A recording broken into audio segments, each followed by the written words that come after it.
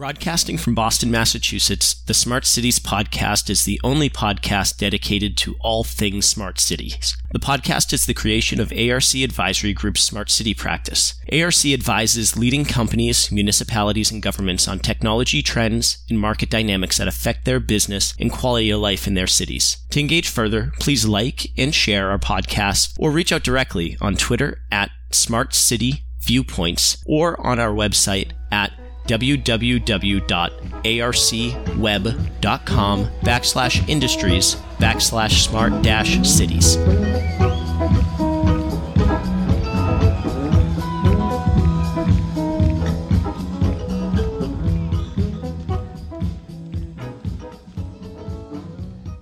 Welcome to Smart City Viewpoints.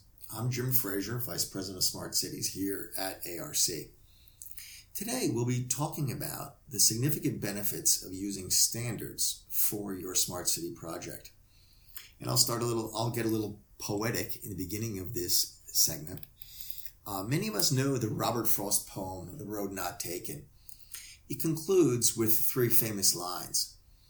Two roads diverged in a wood, and I took the one less traveled by. And that has made all the difference.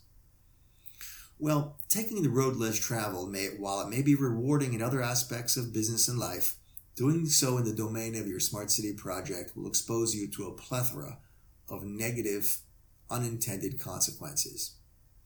A far better suggestion is to take the standards and best practices route, a route traveled by many, many others.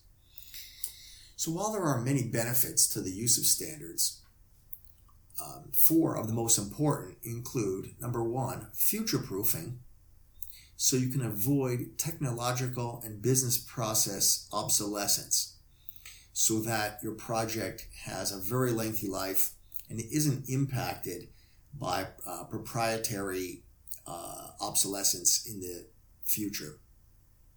Number two, product commodification. Standards tend to drive down costs and to broaden the amount of products available in a particular domain.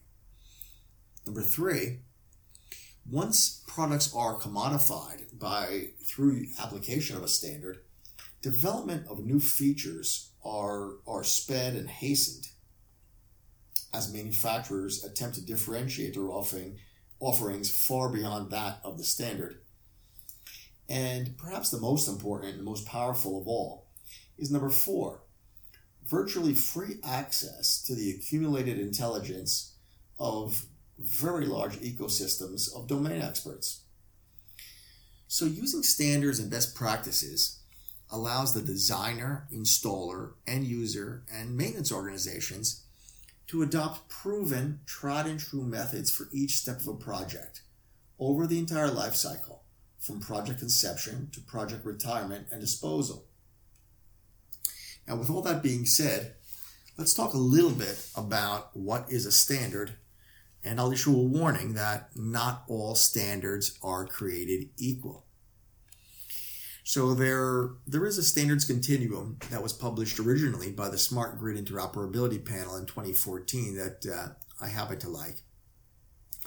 And in its continuum, it ranges from two-party standards or specifications over to very broad international standards. So two-party proprietary specifications are not standards. They're at one end of the continuum. And moving across that continuum, you may find that there are de facto alliances that create documents that can be called specifications and arguably standards as well. Moving a little further down the continuum, there are user groups that typically have better documented and more open specifications that can also be called standards. They're a bit more documented and open than alliances. And then, of course, we have national and international de jure standards. So the first three, two-party and alliance and user groups, often create de facto standards out of their specifications and requirements, but you really want to look towards national and international organizations to create de jure standards. Specifications and requirements for de facto standards are often defined by single or multiple persons, smaller groups. They are often proprietary in nature. They're quickly developed to support interconnection and integration of differing devices and systems. And frankly, that time is very quick. It usually takes a period of months. Alliances, trade groups, consortiums, user groups that embrace a particular technology typically form formal interest groups to promote that particular view. The difference between an alliance or a user group and a formal standards group is in both the rules and the actual deliverable. Since any number and balance of interested parties can form an alliance, the rules under which they operate are very broad and, frankly, very often may not really take into account the view of all the stakeholders. So in contrast to alliance and smaller groups that move much more quickly, standards development organizations, abbreviated as SDOs, operate under similar rules and governance principles worldwide. In general terms, the members of these committees doing the actual development work are limited by antitrust rules or laws from engaging in anti-competitive behavior, such as market division, pricing discussions, and similar issues. Also, intellectual property is treated as a potential source for standards language and requires disclosure by the holder, as that standard becomes developed. One clear distinction from alliance or user groups is that strict control is maintained of the candidate voter pool for balloting to ensure a measure of fairness and balance. For example, the American National Standards Institute, ANSI, has 3 categories: producer, user, and general interest. And for balloting purposes, no single category can exceed 1/2 of eligible voters. Formal standards and many specifications may actually begin, as we discussed a little earlier, as de facto standards, with enough commonality among enough producers to call the product, the approach, the protocol a quote-unquote standard.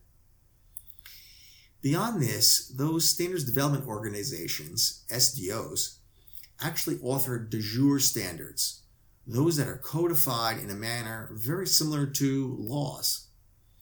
And given that very careful attention to balloting balance, open rules, and open participation, standards may even be adopted in place of laws in certain jurisdictions.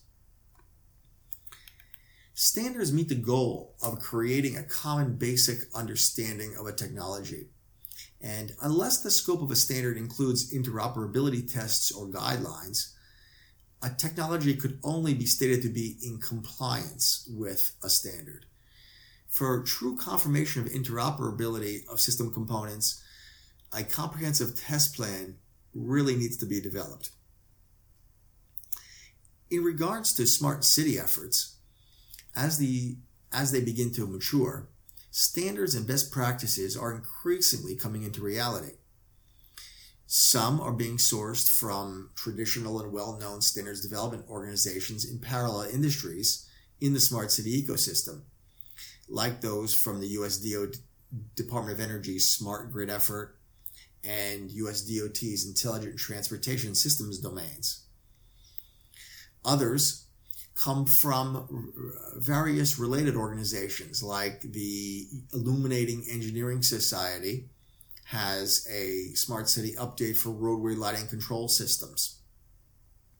And some, like the IEEE P2784, which is a systems engineering guide for technology and planning processes to build a smart city, are truly being built natively from the ground up.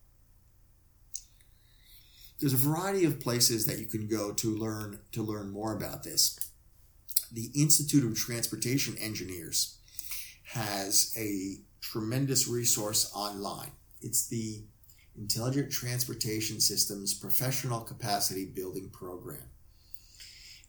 Within there are over 80 90-minute to 2-hour professional engineering CEU webinars that are free and offer CEU credits for professional engineers. The IEEE has the previously mentioned P2784 Smart City Planning Technology Standard that is in its draft phase, as well as actually every 2-week IEEE Smart Cities webinar, which very frequently highlights standards in the domain. ISO has the ISO Committee on Consumer Policy, which is ISO Copolco, C-O-P-O-L-C-O, which focuses upon helping consumers benefit from standardization and as well as means of improving customer participation in national and international standardization efforts. The United Nations International Telecommunications Union, the UNITO, harmonizes a broad range of standards across international borders, across the world, including those of the smart grid, intelligent transportation systems, and many, many others. And lastly, I'll mention the National Electrical Manufacturers Association. Their Smart City initiative is focusing on grid modernization as well as energy efficiency modeling for industrial and building systems in order to make customers and regulators much more comfortable with the idea of a systems-based approach to energy conservation. So I hope you've enjoyed this brief overview of standards and their impact in the world and ecosystem of smart cities. We thank you for listening today, and we look forward to you listening to future Smart City Viewpoints podcasts. Thank you very much.